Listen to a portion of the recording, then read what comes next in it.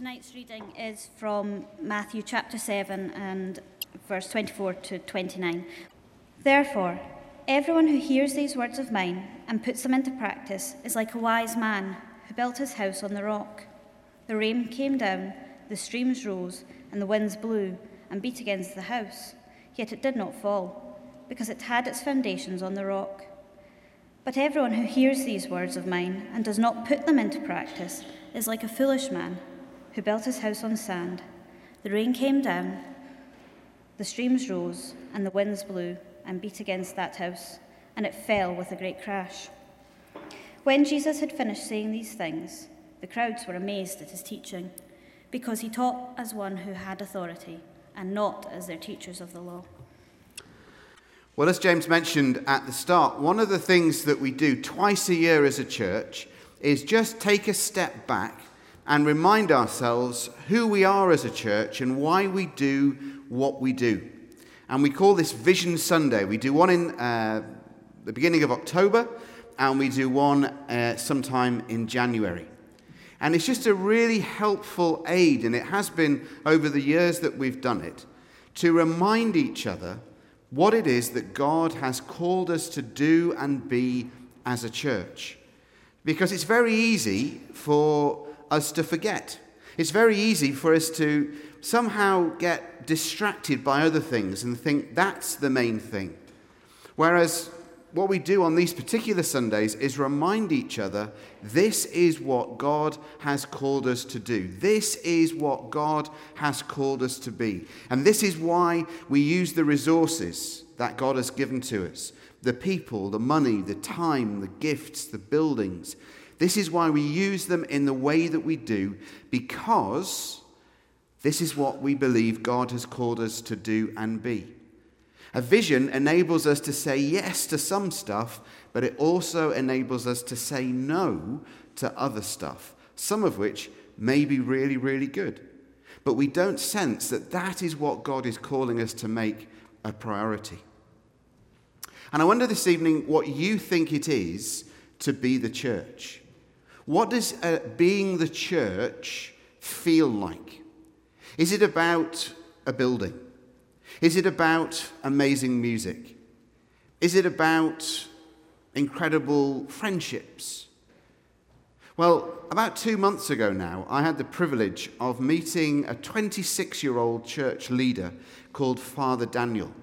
As part of my sabbatical, Kathy and I went to Chicago for a conference, and Father Daniel was one of the guests, and that was Friday evening when we met him. And he belongs to what he called the ancient church of Iraq.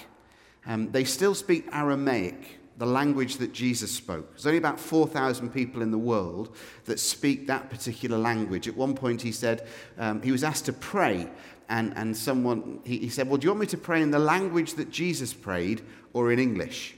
And everyone said, no, I think we'll go for the language that Jesus used, please. And he prayed in Aramaic. But as I listened to his story, I was incredibly humbled. And I want you just to watch for a few minutes a video that was shown at that conference that demonstrates what it's meant for Father Daniel to be the church where God has called him to be. Erbil is about 25-30 miles north of Mosul. It's where Kieran Barnes, one of our mission partner, lives and works. And this is what it has meant over the last 2 years for Father Daniel to be the church. In his words, 1,600 is not a small number. It is a big number. The previous day, he had in his church 100 people. That was how large Father Daniel's church was. And yet in 24 hours, he had 1,600 people who were refugees from Mosul living on his doorstep. And he was faced with a challenge. What did it mean for him to be the church? I wonder how we would react if tomorrow morning we woke up and there were 1,600 people queuing outside on York Place. How would we be the church in response to them? In the passage that Hazel read for us a few moments ago, Jesus does not mince his words. If you've got a Bible or a Bible app, then turn again to Matthew chapter 7 and verses 24 to 29. We have here Jesus concluding what is known as the Sermon on the Mount. And Matthew concludes the teaching that Jesus has been giving to his followers, to his friends, which has been overheard by a crowd of thousands of people who are listening in as Jesus speaks to his disciples, as Jesus is outlining to his followers, to his friends, what it means to live life in the kingdom of God. And as thousands of people are eavesdropping in on the teaching of Jesus, Matthew ends this particular part of his gospel with these words. When Jesus had finished saying these things, the crowds were amazed at his teaching, because he taught as one who had authority and not as their teachers of the law. There are 5 times in his gospel when Matthew uses words like this, after Jesus had finished teaching. Matthew chapter 7, verse 28, that's this one. Matthew chapter 11, verse 1. Matthew chapter 13, verse 53, Matthew chapter 19, verse 1, and Matthew chapter 26 and verse 1. Already Matthew has used echoes of the stories of Exodus.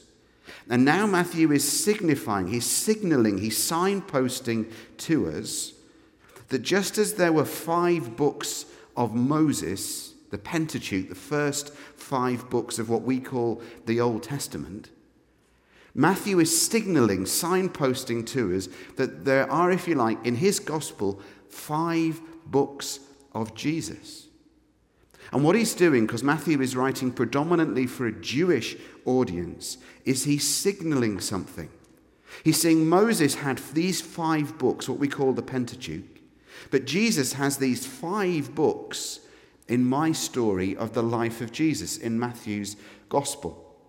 And what he's doing is he's telling us that Jesus is like Moses, only more so. This morning at the 9 o'clock and 11 o'clock, we looked at 2 Corinthians chapter 3, where the Apostle Paul again draws a comparison between Moses and Jesus. In 2 Corinthians chapter 3, he says that Moses had this glory that shone from his face when he met with God. And when he came down from meeting God, he had to put a veil over his face because the Shekinah glory was so brilliant, so dazzling, so blinding to the people of Israel that they couldn't actually look upon the face of Moses. And he had to put a veil over his face.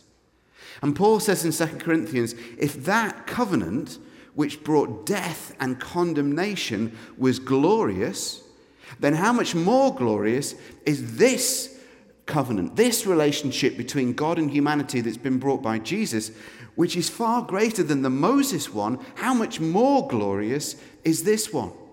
And what he's saying to the church in Corinth is Jesus is like Moses, but more so. And in Matthew's gospel, what he's signifying is Jesus is like Moses, but more so. He's greater than Moses. He's more than Moses. Because time and time again, Jesus did something that was really unusual for his culture. Really unusual for a rabbi or a prophet or a teacher in first century Palestine. If you were a Jewish teacher, if you were a Jewish rabbi, you would begin by telling something from the Torah, from the Jewish law. And then you would discuss what great teachers have made of them. It'd be the equivalent of us talking about, Tom Wright or Tim Keller, quoting different preachers and saying, well, they think this about this passage and they think that about this passage. It was the same in Jesus' time. If you were a rabbi, you would start off with the Torah, the Jewish law, and then you would say, well, Rabbi Hillel, he says this. Rabbi Shammai, he says this. Jesus doesn't do that. Jesus doesn't do that. What Jesus says is significantly different. What Jesus says is significantly more direct. And what Jesus says is significantly more challenging. Because what Jesus says is this, I say to you. This I say to you. Truly, truly, I say to you.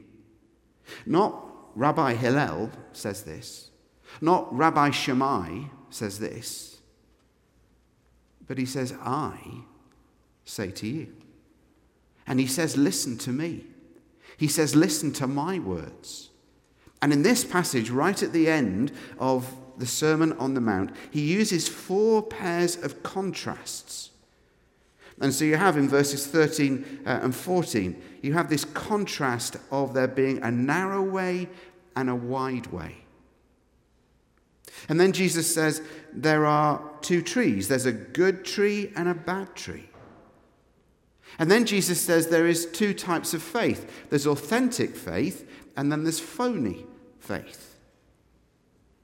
And then he concludes again with this couplet. He says, there are 2 houses, one built on rock and one built on sand. Now, I don't know about you, but when I was sort of growing up in the church, and I used to go to church for about the first 9 years of my life, I used to hear this story in Sunday school. When I became a Christian as a teenager, through an SU, and I used to go and work on and help on an SU beach mission, we would tell this story to children. When I graduated from university and having worked as an intern, then went to work for UCCF and worked as a staff worker with students, I would hear this passage used evangelistically for people who weren't Christians. So whether it was in children's groups, whether it was on an SU beach mission, or whether it was in a university mission, this story of the house built on the sand and the house built on the rock was used directly for people who aren't yet Christians. It was used evangelistically. There's only one problem with that. That's not how Jesus used it. Jesus did not use it like that. Remember, Jesus is talking to his followers. He's talking to his friends. Yes, there are thousands of people who are listening in, but they're not the primary audience that Jesus has in mind. Who Jesus is talking to is the 12 men and a few women who are his friends, his followers. And he's speaking primarily to them. And it's to them that he says, there's a broad way and there's a narrow way. There's a good tree and a bad tree. There's authentic faith and there's phony faith. And then he says this, whoever hears my words and puts them into practice. You're like somebody who built their house upon the rock. The storms came and the house stood. But whoever hears my words and does not put them into practice, you're like somebody who built their house on the sand. The storms came and it fell flat. And what Jesus is saying is, if you claim to be my follower, if you claim to be my disciple, if you claim to have allegiance to me, if you claim to be living under the rule, under the reign of Jesus, if you claim to be a citizen of the kingdom of God, then you will hear my words and you will put them into practice. Not as a means of earning God's approval, not as a means of earning God's forgiveness, not as a means of trying to prove to God that he can now love you. That's not what Jesus is saying. But Jesus is saying, if you're my follower, you will put my words into practice. If you're my disciple, you won't just hear my teaching, you will live it. And people will know by the way in which you lead your lives that you belong to my kingdom, that you belong to the kingdom of God, that you belong to Jesus, that you belong to the rule and the reign and the authority of God himself. And the challenge very simply this evening for you and for me is, can people tell? Can people tell? Can people tell by the way in which you live your life? Can people tell by the way in which I live my life? Can they tell by the way in which I spend my money? Can they tell by the way in which I spend my time? Can they tell by my social media history? Can they tell by the way I act towards people? Can they tell that I belong to the kingdom of God? Can people tell that you belong to the kingdom of God? Are you hearing the words of Jesus, and are you putting them into practice? It's a very simple challenge, just like the simple and straightforward challenge that James gave us last week. You see, Jesus doesn't mince his words in the gospel. Time for him is too short. He knows probably he's only got 3 years tops. He doesn't know when he's going to die, but he knows that at some point he's going to die. And so he simply says to his 12 friends, his 12 followers, not follow me and I'll make your life better. Not follow me and I'll make your life easier. Not follow me and I'll make your life more comfortable. Not follow me and things will be hunky-dory. Not follow me and life will be fantastic.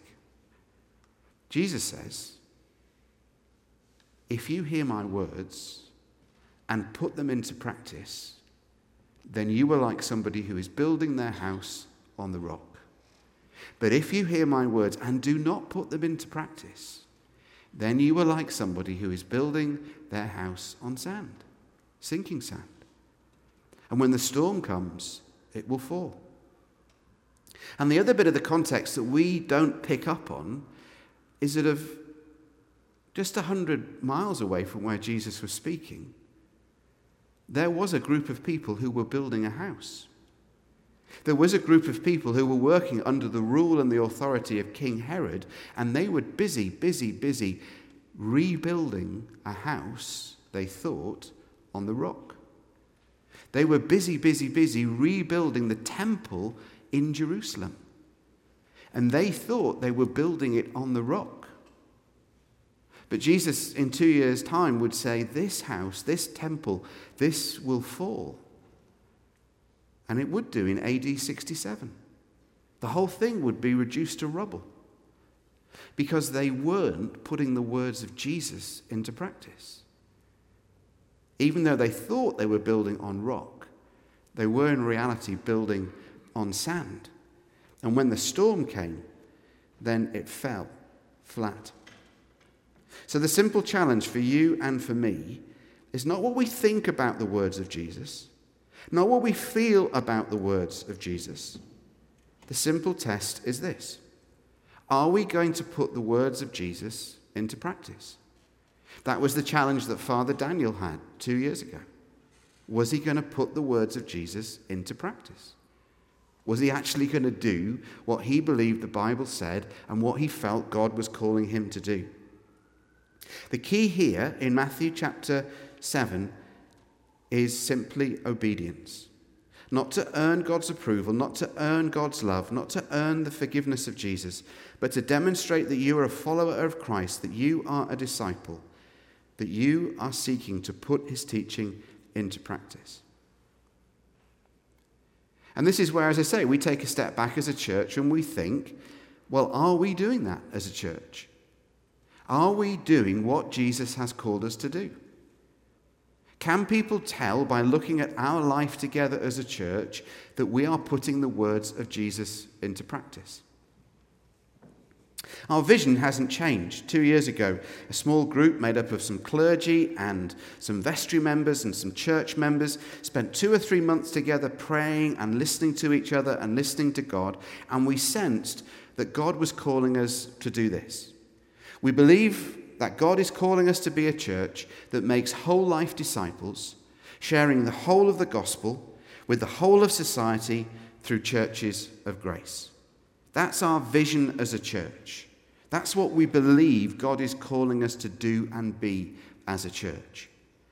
And we came up with what we called at the time 4 arrows, or 4 strategic strands, if you like. They were discipleship, which is replicated by this pair of hands. Social transformation, which is symbolized by this open hand. Theological education by this enormous Bible. And we sensed church planting. You see what I did there? Church plants. Plants in church. Church planting. So discipleship, social transformation, theological education, and church planting.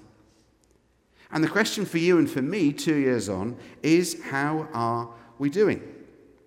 Well, something occurred to me when I was on sabbatical over the summer that what we've been doing, what I've been doing over the past 2 years, is actually thinking about these 4 things as 4 separate things.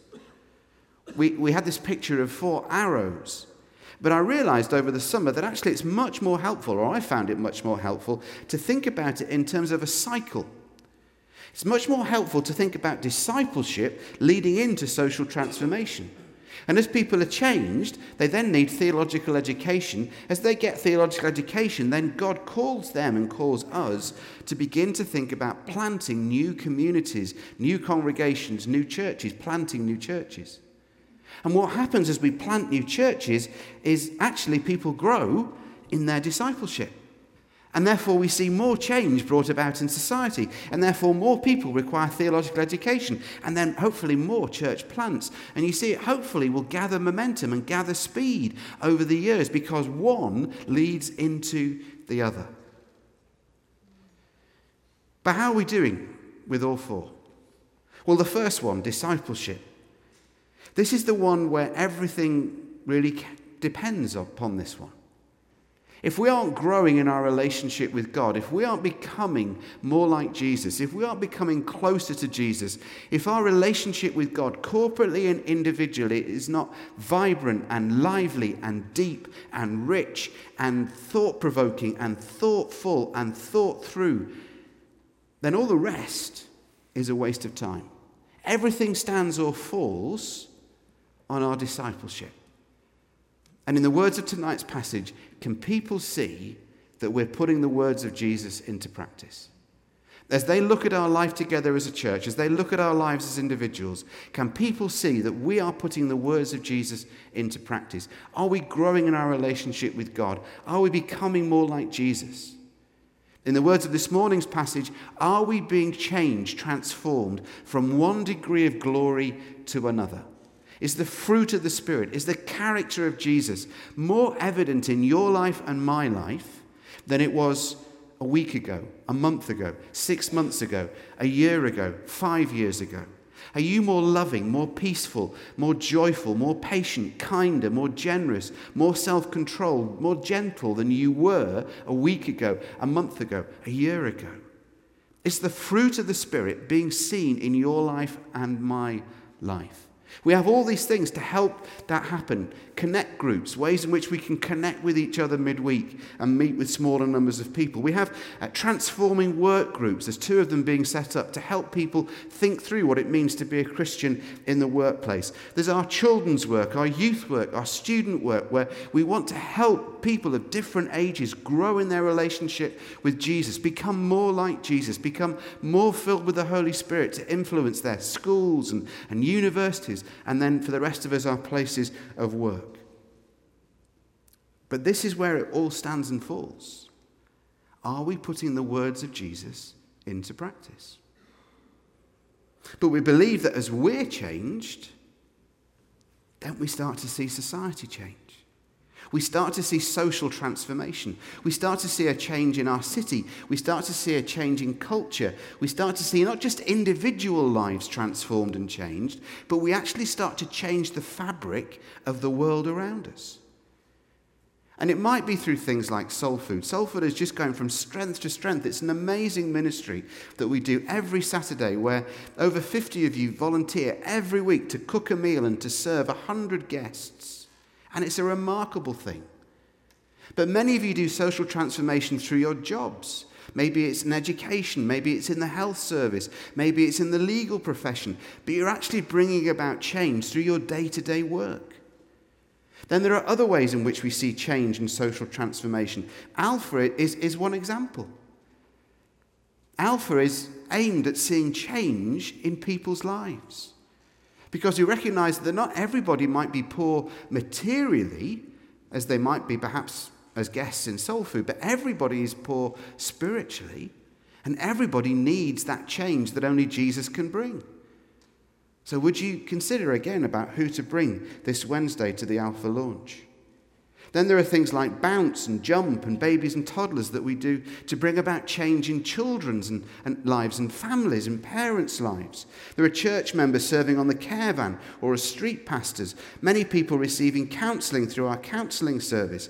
Just remarkable the way in which about 60 or 70 of you have signed up to offer a generous and hospitable response to refugees who are arriving in Edinburgh, not on the scale of what's happened in Erbil, but for about 6-8 months we talked to the council and said, what could we do as a church? What's the unique contribution that we could make as a church to help people arriving in the city of Edinburgh who are refugees? We want them to know that we care. We want them to know that God loves them. We want to show hospitality.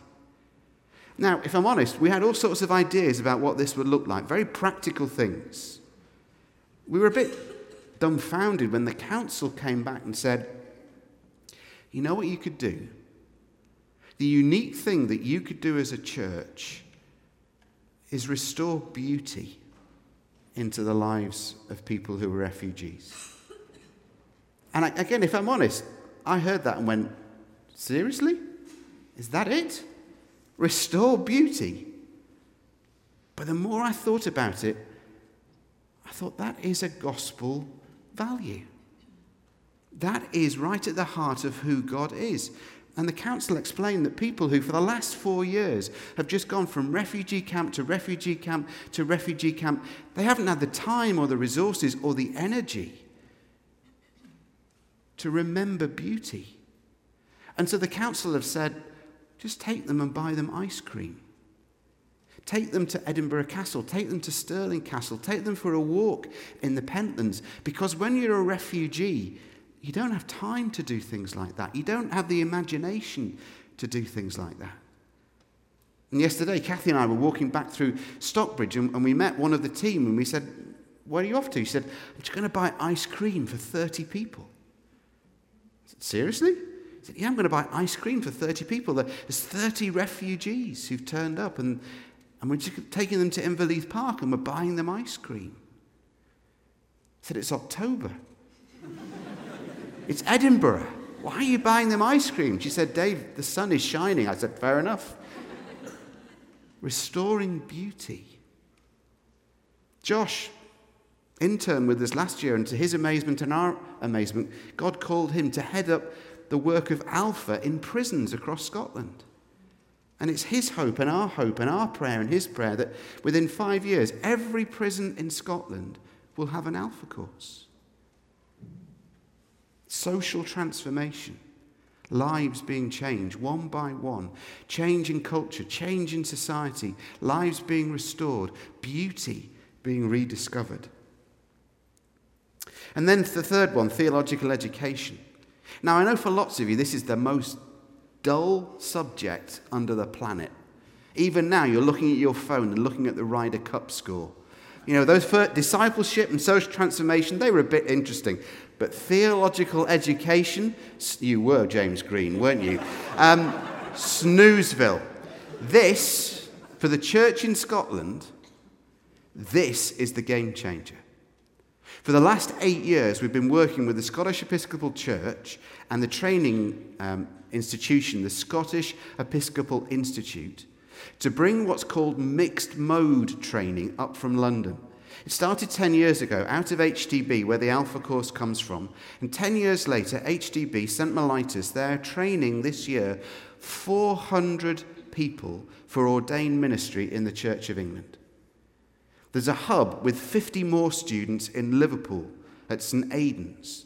And we've been talking, negotiating, praying, discussing, listening with the Scottish Episcopal Church to begin mixed mode training where somebody studies for 2 days a week and then they are on the staff of a church for 4 days a week. So their theological education goes hand in hand with their spiritual and ministerial formation.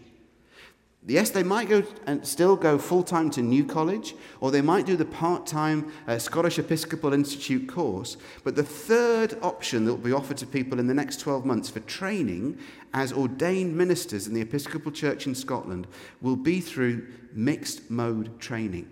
And the key thing is this is really, really attractive to people under the age of 35.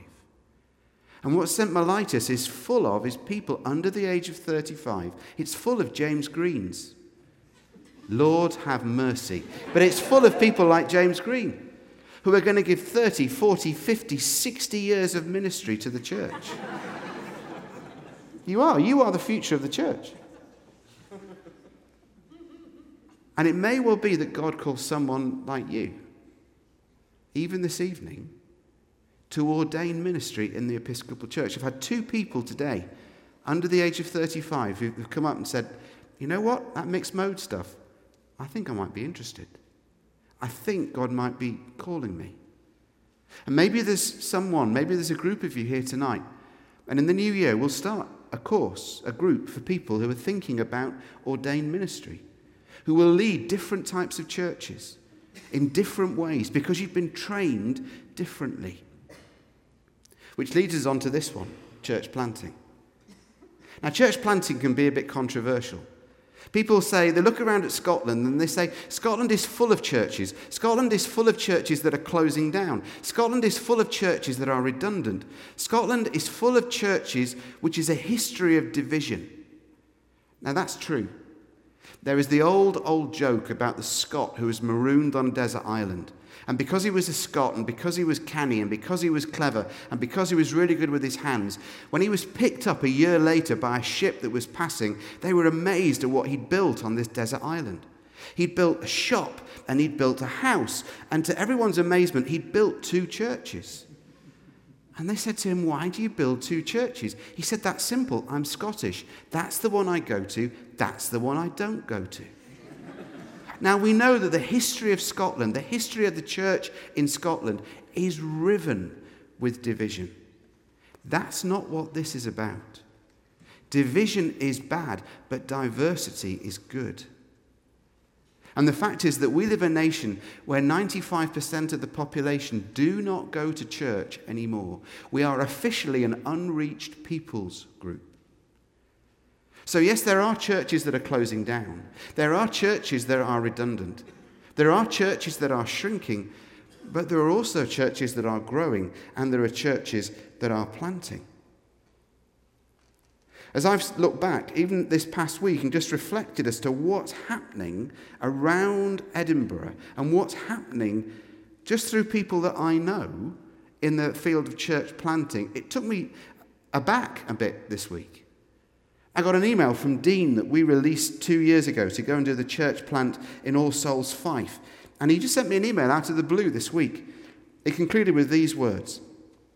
Last Sunday, I was walking into the school where we hold a contemporary service for All Souls Fife after I'd taken the 2 traditional services at St. Columba's and St. Surf's. I saw around 20 children in the children's groups at All Souls Fife, and I heard 60 adults worshipping in the main space. It made my heart warm, knowing that this had not been there 2 years before. I hope you know that all your support from P&Gs has been appreciated in advice and resources.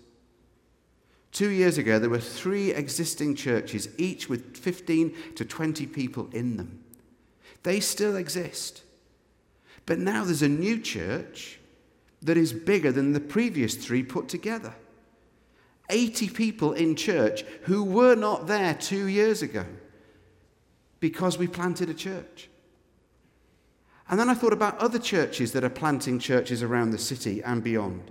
Destiny now have 4 locations across the city, and they've got plans for another one in the next year. King's Church have planted into Livingston. St Mungo's in Balerna have also planted a congregation into Livingston. Thomas Dean from Central has planted into Stenhouse, taking over that Baptist church. The Free Church of Scotland are starting planting churches. Yes, there are churches that are closing down, but there are churches that are beginning. There are churches that are being revived. There are churches that are being refreshed. There are churches that are being renewed. And there are churches that are being planted.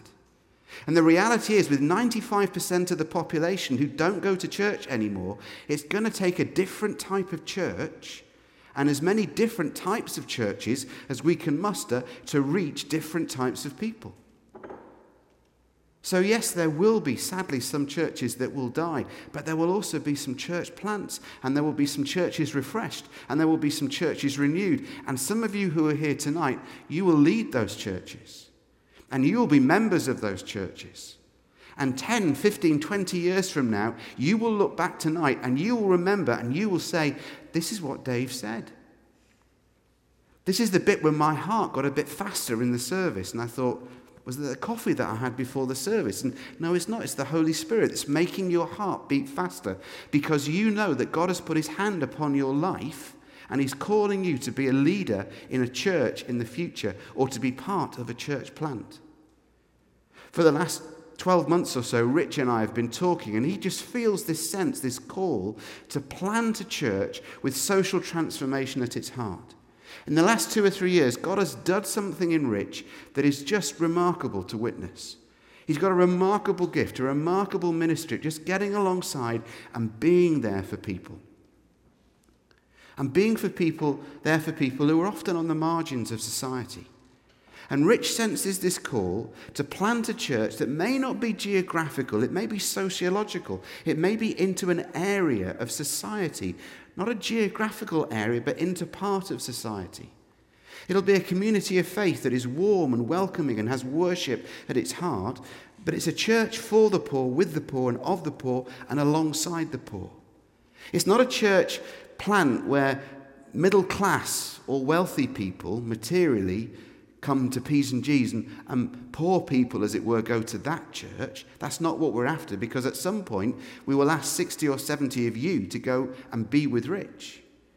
We don't know where it will be exactly, but we want to build really good relationships at the moment with local Christians and local churches, and just sound them out and see what God is saying to them, and if they sense what we sense God is saying to us. So would you pray for Rich and for Jenny? Would you pray for the bishop? Would you pray for the vestry? And would you pray for me, that we will hear God's call, that we will know discernment, that we'll have clarity on where God is calling us to plant the next time, and then be open to what God might be saying about the next church plant in the future.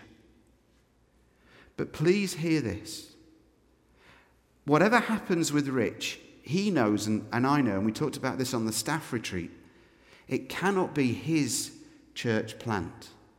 It cannot be Rich's church plant. It has to be P's and G's church plant. It has to be owned by all of us. In the same way that this vision cannot be my vision. Occasionally I hear on Vision Sunday, or in the run-up to Vision Sunday, people say, are you going to share your vision with us? And lovingly I say, no. This isn't my vision. This is our vision as a church. This is what God gave to us as a congregation, as a community of faith, as a church 2 years ago, and it's our vision.